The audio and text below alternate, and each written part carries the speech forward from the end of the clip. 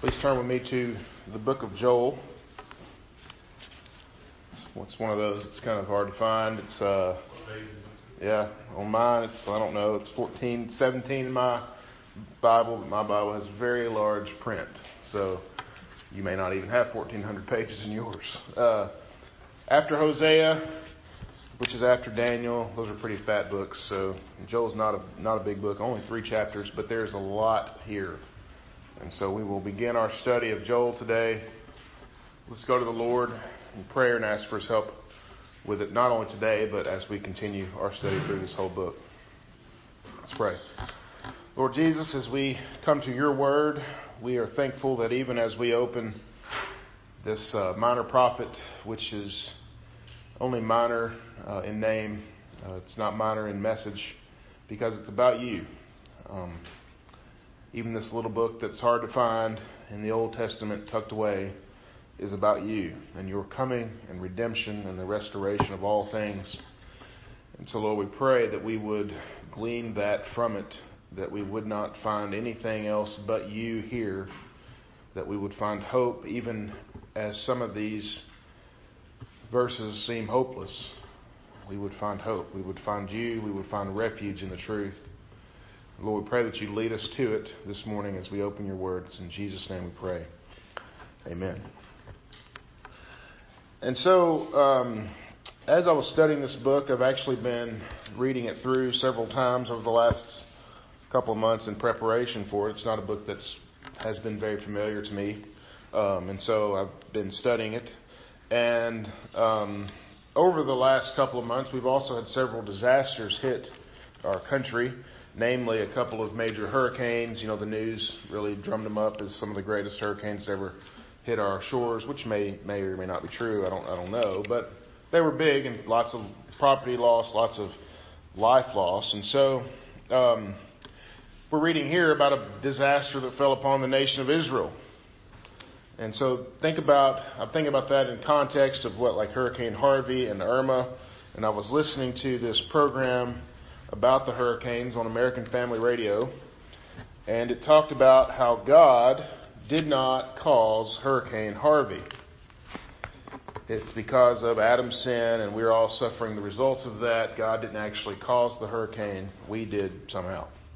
And there was some truth to what the man was saying. Yes, things like hurricanes are a result of sin on earth, and we indeed did sin, or Adam sinned, and through him we have sinned. However, there is something extremely wrong about what he said. He said that God had nothing to do with those disasters and disasters like them. God was just a spectator to them. He didn't use those terms, but he may as well have. He was a spectator like we were, and worse, the implication there that God, being a spectator that didn't cause the disaster, then did nothing to stop it. What's wrong with that? Scripture teaches us that God does indeed cause natural disasters, like the one that we're going to read about in Joel with the locust plague and many others that go on throughout Scriptures. It also teaches that the reason God doesn't stop them is because they have a purpose, His purpose, meaning that He caused it, and when He caused it, it had a distinct purpose all its own. God doesn't do random or accident. All things that come to pass do so because of Him, and do so on purpose and with a purpose. If things accidentally happen and God didn't help us, then maybe He would be unloving, like the unbeliever tells us, right? At least according to our own standard. However, if He causes these things to happen and then allows them to continue, He's all powerful, all knowing. He knows the ends as well as the means. We beg for mercy. So in our text today, there's an accounting of a natural disaster in the form of this locust swarm. And here's the hard thing about this swarm. One of the hard things that we're going to see about this swarm as we read through the rest of the book. The Lord calls it His army, this swarm of locusts. For whatever reason, the Lord sent locusts among the people of Israel. The locusts decimated their crops and so then their livelihoods as well. Reading through this book several times, of course, over the past few months, I knew that it was going to be a great book for us to read in the holiday season. And I know that sounds completely contrary to what we normally think about Christmas. However, it does highlight for us the despair that we have without Christ. And it also highlights the height of redemption that we have in Christ. And we see both of those extremes in this book. I think it's very instructive for us as God's redemptive people to see that when God sends judgment, He often sends it to His own people first. And we're going to get that in this book as we explore that theme and others. Again, most of all, it's important for us to keep this in context, and at the front, we're highlighting most of all the work of Jesus Christ, who is the worker of our faith and the bringer of redemption. We'll see that in two ideas from our text today. Let the people know that the Lord is God, and let the people know about their sin. Our text is the first chapter of Joel, verses 1 through 12. Let's stand together as we read from God's Word. Joel chapter 1, verses 1 through 12. The word of the Lord that came to Joel, the son of Pethuel. Hear this, you elders, give ear, all inhabitants of the land. Has such a thing happened in your days, or in the days of your fathers? Tell your children of it, and let your children tell their children, and their children to another generation. What the cutting locust left, the swarming locust has eaten. What the swarming locust left, the hopping locust has eaten. And what the hopping locust left, the destroying locust has eaten. Awake, you drunkards, and weep, and wail, all you drinkers of wine, because of the sweet wine, for it is cut off from your mouth. For a nation has come up against my land, powerful and beyond number. Its teeth are lion's teeth, and it has fangs of a lioness. It has laid waste my vine, and splintered my fig tree. It has stripped off their bark, and thrown it down. Their branches are made white. Lament like a virgin wearing sackcloth for the bridegroom of her youth. The grain offering and the drink offering are cut off from the house of the Lord. The priests mourn, the ministers of the Lord. The fields are destroyed. The ground mourns because the grain is destroyed. The wine dries up. The oil languishes. Be ashamed, O tillers of the soil. Wail, O vine dressers, for the wheat and the barley, because the harvest of the field has perished. The vine dries up, the fig tree languishes, pomegranate, palm, and apple. All the trees of the field are dried up, and gladness dries up from the children of man. Amen. This is God's Word. You can be seated.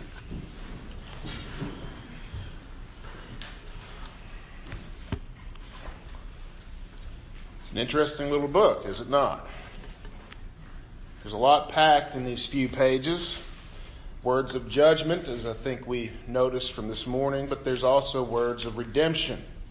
The New Testament writers often quote Joel. It even finds some quoting, I think, in the evangelical world today. At least one verse does, that God will take away the years the locusts have eaten. We've all seen that one. What it isn't full of is information about the prophet Joel himself and the time in which he worked. There's quite a debate actually in the dating of this book, and a lot of times when you read a book in the Old Testament, it's important to know when the date is, because it helps you to understand the historical and political climate of the time, and it gives you context. After reading through a lot of the debate, and I tend to side with the pre-exile Israel crowd. Sometimes this matters again, but today and for this book, it's not a very important understanding. Whether or not you fall in the pre or post-exile crowd really isn't that important, I guess, unless you are in that kind of scholarly realm. For us, it's not important. John Calvin said of this, and so, of course, it's truth since John Calvin said it. And there is no certainty, or as there is no certainty, it is better to leave the time in which he taught undecided. As we shall see, it is of no great importance. And I think that's important for us as well. And I'll go with that. The prophet himself is a mystery. The man Joel, though his name does mean the Lord is God. The first part of his name is from the proper name of God, Yahweh. And the El is a more generic term for God.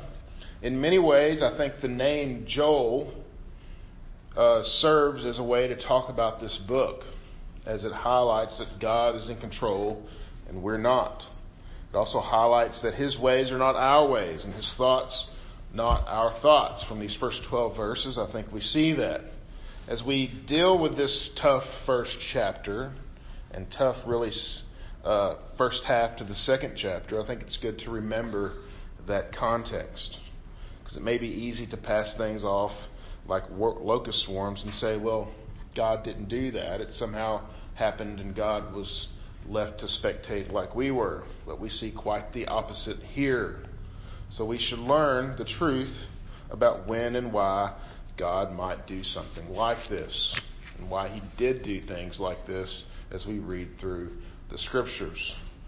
Also, just a quick word about verse 1, the word of the Lord that came to Joel. This sets Joel apart. This sets this book apart, not apart from other books of the Bible, but as a book that is God's Word. It sets Joel apart from us and from anyone else in modern times that would say, I have a word from the Lord. No, you do not. As a prophet, he was giving revelation directly from God. He was actually speaking the words of the Lord. Because he gives revelation from God, we are subject to it. Even a book like this little old Joel that's kind of stuck here in the middle of the Old Testament prophets. We might rather be subject to John or to Romans, but here we are in the Old Testament, in the middle of the minor prophets. And they have bearing on our lives, and they deserve our study just like those other books do. Joel, as he's reading here, as he's citing or talking, is acting as the very mouthpiece of God in this book, giving us his words as if God is speaking to us directly. I think that's important to understand as we read this prophet. If you're not familiar with the minor prophets, this is how, all the prophets, this is how they speak. So when we read things like my people and my land, it's as if God is speaking to us. That's important. The phrase, thus saith the Lord, appears over 400 times in Scripture. It's because those are the words that God spoke to the prophets in the Old Testament, gave them to say. And they weren't always happy, fun words. A lot of times they weren't. These were spoke hundreds of years ago, and even though they were spoke so many years ago, they still direct and instruct our lives today. And that is important as we open this book. And so that brings us to our first point. Let the people know that the Lord is God. After he announces himself, he immediately goes into these words of prophecy. A lot of times you see this starting with something like, hear this, or hear these words, or thus saith the Lord. Verses 2 and 3, hear this, you elders, give ear, all inhabitants of the land. Has such a thing happened in your days, or in the days of your fathers? Tell your children of it. Let your children tell their children, and their children to another generation. What is he saying? Listen up. Record this. Write this down. If you're living in the 8th century BC, how do you record stuff?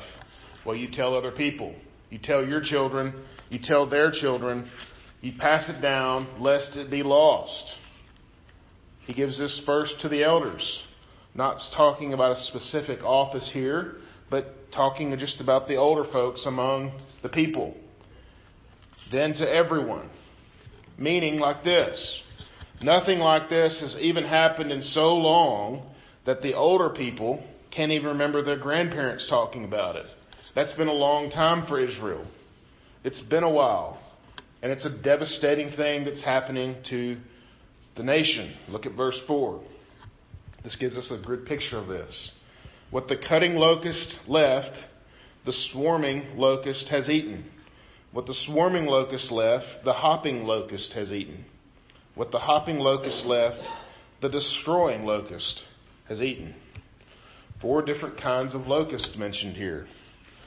And these are only 4 of the 9 Hebrew words for locust. You think these folks were bothered by locusts. This was obviously an important concept for them.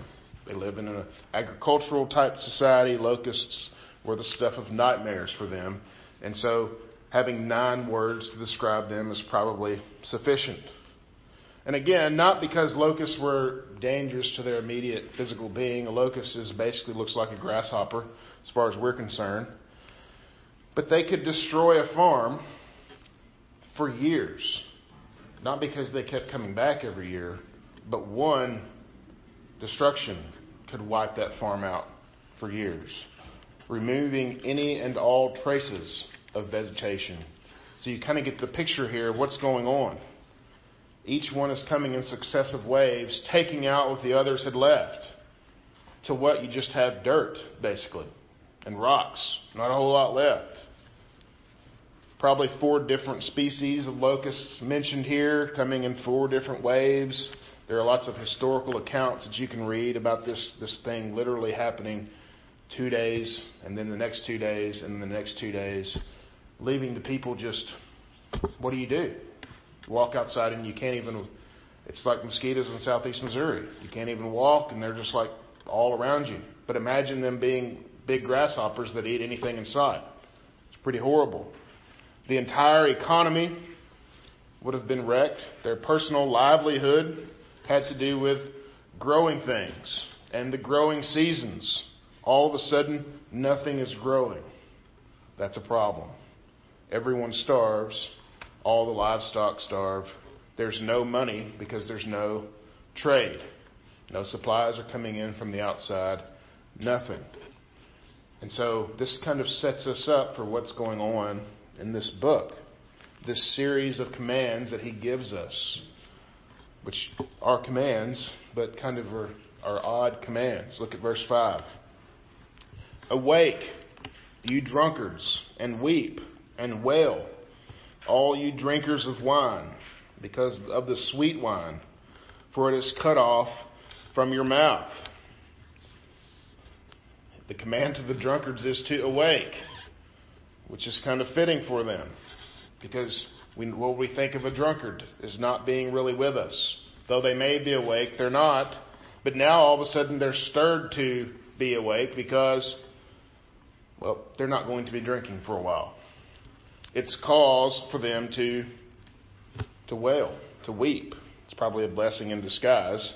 If you've ever been woken up from some horrible, or from a sleep into a horrible kind of thing, you kind of understand what's going on here. For the drunk, again, they would have been asleep to the world because of alcohol. And now that the alcohol's gone, the world is this horrible place where there's nothing left. And so they're to wake up into that. Look at verse 8. Lament like a virgin wearing sackcloth for the bridegroom of her youth. What's the imagery here?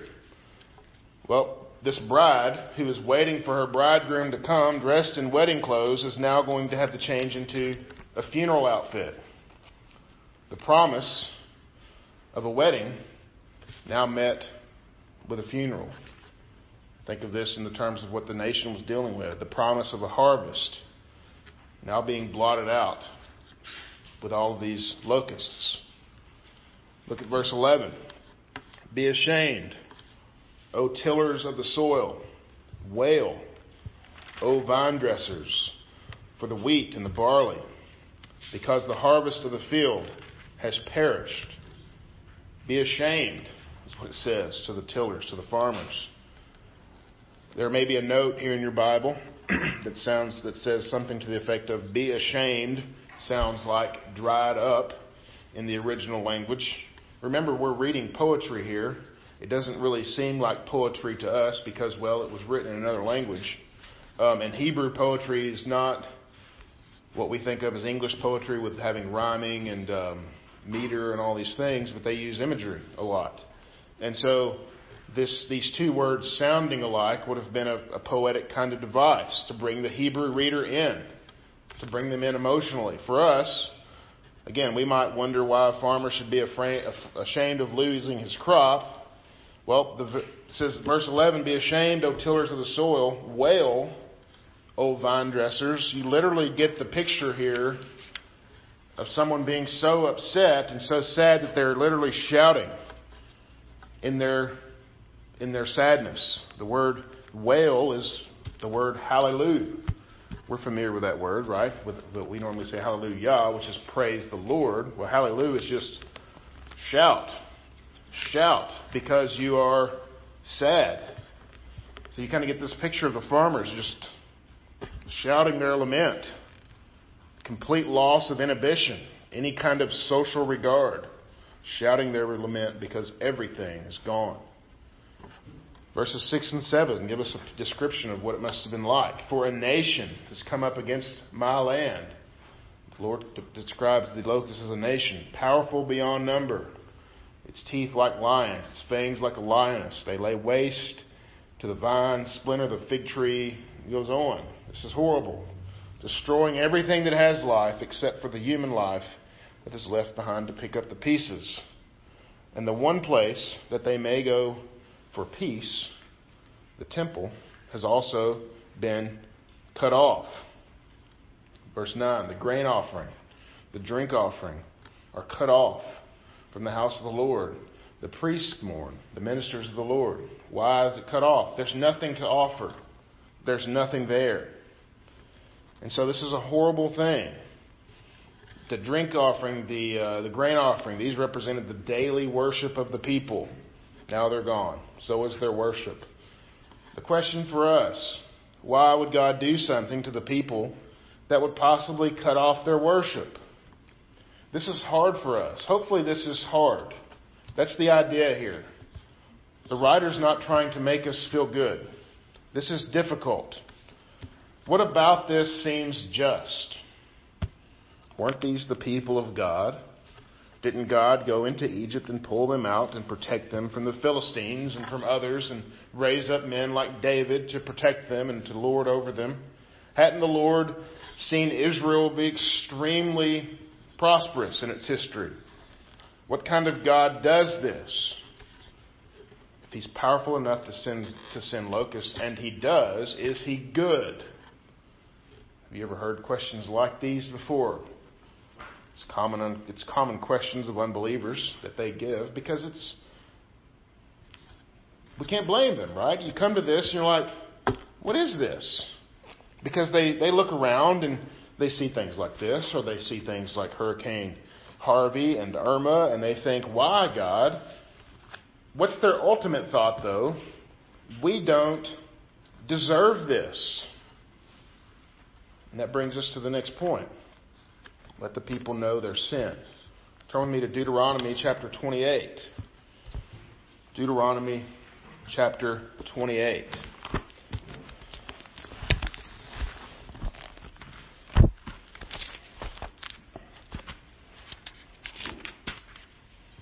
Deuteronomy 28, look at verses 15 through 19 with me. 28 is a very thick chapter.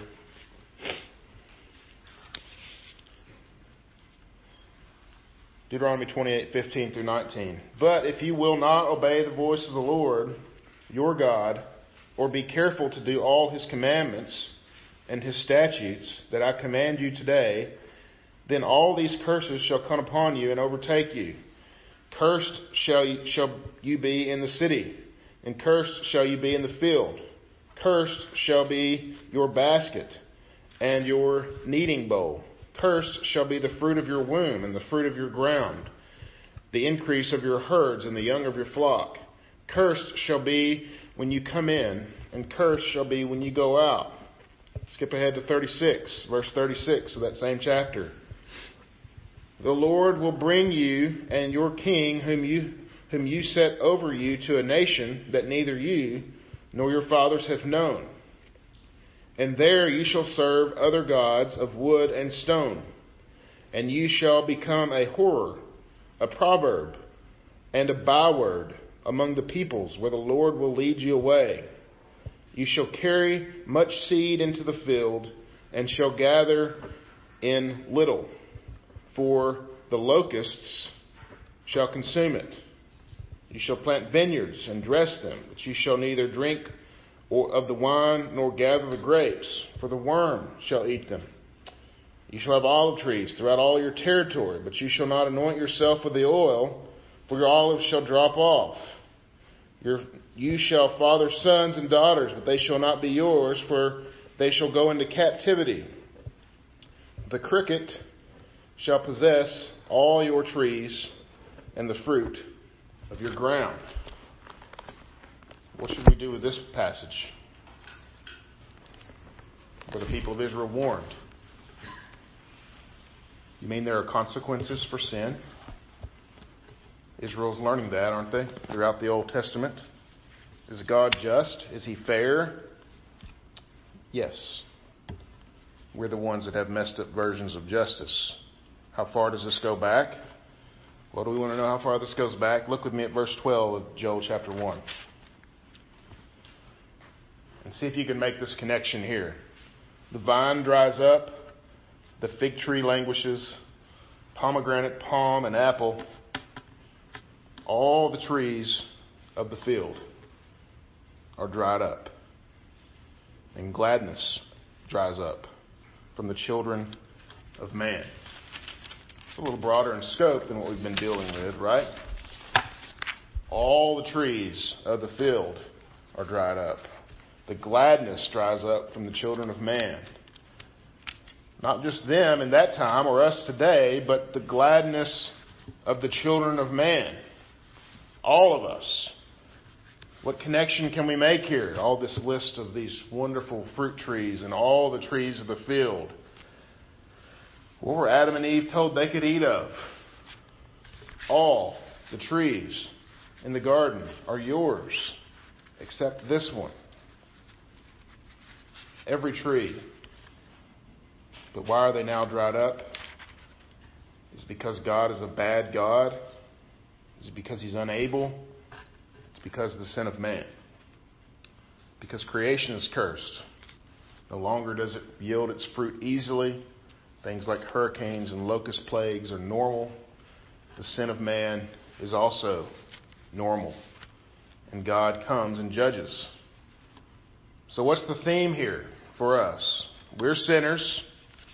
The world is cursed because of us. And God is right to exact whatever judgment He feels is right. And if you look at the Scriptures, you'll see over and over again that judgment comes to His people first and foremost. Why? Because we should know better. Let's translate this to what we're dealing with today in our own churches. We don't have a locust plague. We have things like insecticides, right? We could just spray and deal with them. But translate this to American church 2017. Wonder why the Bible is drying up in churches all over, not even being read. It's not even being referenced even. Wonder why people who are living in open sin are filling pulpits. Wonder why people want a concert when they go to church. Wonder why the unbeliever laughs at the believer and compares our God to a fairy tale. It's God's judgment. We have forsaken the truth of the Scriptures. We disobey every commandment with smiles on our faces. We have made the house of God a laser light show, appealing to the physical man rather than the heart, as if he were some beast rather than the very image of God. You can't look outside and find locusts this morning, but you can visit a lot of churches and not hear any Scripture because we are under the judgment of God. Then what should we do? Honestly, there isn't a lot of hope in the words that we read this morning. Let's just be honest. The entire book, if you read Joel as a whole, offers hope overflowing. But these words are hard. And so what are we to do? Well, I think he gives us some hints. Look at verse 2 or verse 3. Tell your children of it. Let your children tell their children, and their children to another generation. We have to tell our children and their children, and so on, so that they may always know that there's a God in heaven and we have to worship Him. And not just the side of the story that we like about God, but we have to tell the whole story, lest they forget and believe that God is some sort of cosmic Easter Bunny, Santa Claus hybrid thing, and that He just stands and smiles and nods and lets us go on our way. Every once in a while brings us presents. It's not the God that we worship. If we ever teach them that locust swarms and hurricanes somehow arise on their own without the guidance of a creator, then we should not be surprised when they act like heathens. If they believe that the world that they live in is completely out of control, then let's not be surprised when they are out of control. Don't for a minute think that your theology doesn't affect your behavior. It does, 100%. And look with me at verse 13. I'm going to spoil a little bit for next week, but you have one of these at home. You can read it. Verse 13. Put on sackcloth and lament, O priests. Wail, O ministers of the altar. Go in, pass the night in sackcloth, O ministers of my God, because the grain offering and the drink offering are withheld from the house of your God. Put on sackcloth and lament. What's the answer here? Repentance. This is something that I plan to really highlight next week, the idea of repentance. We lay down. We beg forgiveness. We beg as those undeserving and those who should be struck down, that He would have mercy on His church, that He would have mercy on us, His people. We beg forgiveness. And understand this, brothers and sisters, we beg forgiveness 100% expecting that we will receive it. Why? Jesus. Jesus is making all things new. That's really the theme of this book. I hate to leave you with verse 12 and leave you with dried up fields and torn up hopes. But we can't really digest this whole book in one Sunday. It'd be nice if we could, but we can't. Jesus is removing the guilt and the shame of judgment. And instead, what does He give us? His robe of righteousness. At this point, Israel would have loved to have just had one fruit.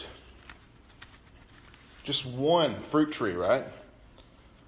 And I'll spoil the end. Guess what He does?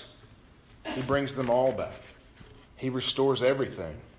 Not only does He bring back their physical needs, like plants, things to get them by from day to day, but there's going to be a day in the history of Israel, brothers and sisters, if you keep turning the pages, where He's going to come Himself. The very Son of God comes to the people of Israel. The one that He'd sent plagues to generations past. The one that He had sent nations to destroy generations past. God is going to come to them Himself to save them.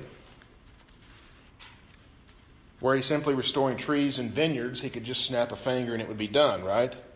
Yet He came personally because their sins, because our sins deserve punishment.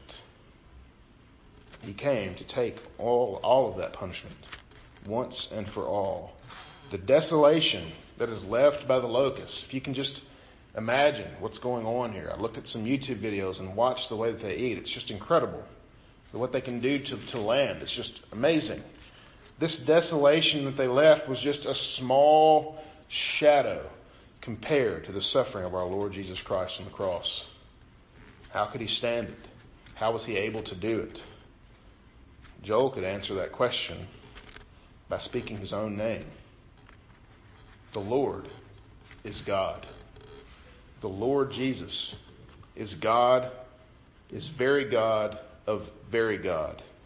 And God came to rescue His people, not from locusts or hurricanes, but from sin and death, two far greater enemies. And He defeated them, and He now waits for us in a place where sin and death are not allowed. And so what do we do? In conclusion,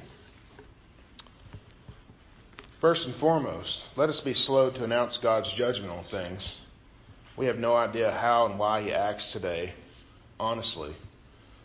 But we can have an idea. When I look in the church around me, what do I see? I see the judgment of God on His people. We can know, or we do know, that Israel tossed their God to the side, and He tossed them to the nations, of which these locusts were one. And there are many in the future, and there are many even in our own lives, not real nations, but you know what I mean. If we were going to announce judgment, again, let us first see our own sin and see that it deserves it, because we know better. Then we're going to be more equipped to go and deal with the world and preach the gospel to the world. How do we deal with the sin of the world? Again, we don't deal with it by standing on our high horse as if we somehow deserve the redemption that we have. If we ever think that, let's read the first chapter of Joel again. How do we deal with the sin of the world? We do that by preaching Jesus Christ, the only cure for the sin of the world. Our Lord Jesus Christ is the only way the unbelieving world will ever have life and hope. And so then let us speak His name regularly. And with that, not only to the world, but also to each other. We need reminding of this also, because sometimes the world is hard. And so let us not stop reminding one another of these truths as well. Let's go to the Lord in prayer. Lord Jesus, it's easier to study books that paint a rosy picture, but this book is going to help us to understand redemption that much more, to understand restoration and hope that much more. You bring redemption and hope to the driest hearts of which we were without you. The healing a nation from a locust swarm is a small task compared to healing our hearts that were in sin and death. And so, Lord, we pray that you would help us as we go through this book to understand more and more, not only for our own hearts and for our own benefit, but also, Lord, that we might tell others about the abounding hope that they have in you, our Lord. And so it's in your name that we pray this morning. Amen.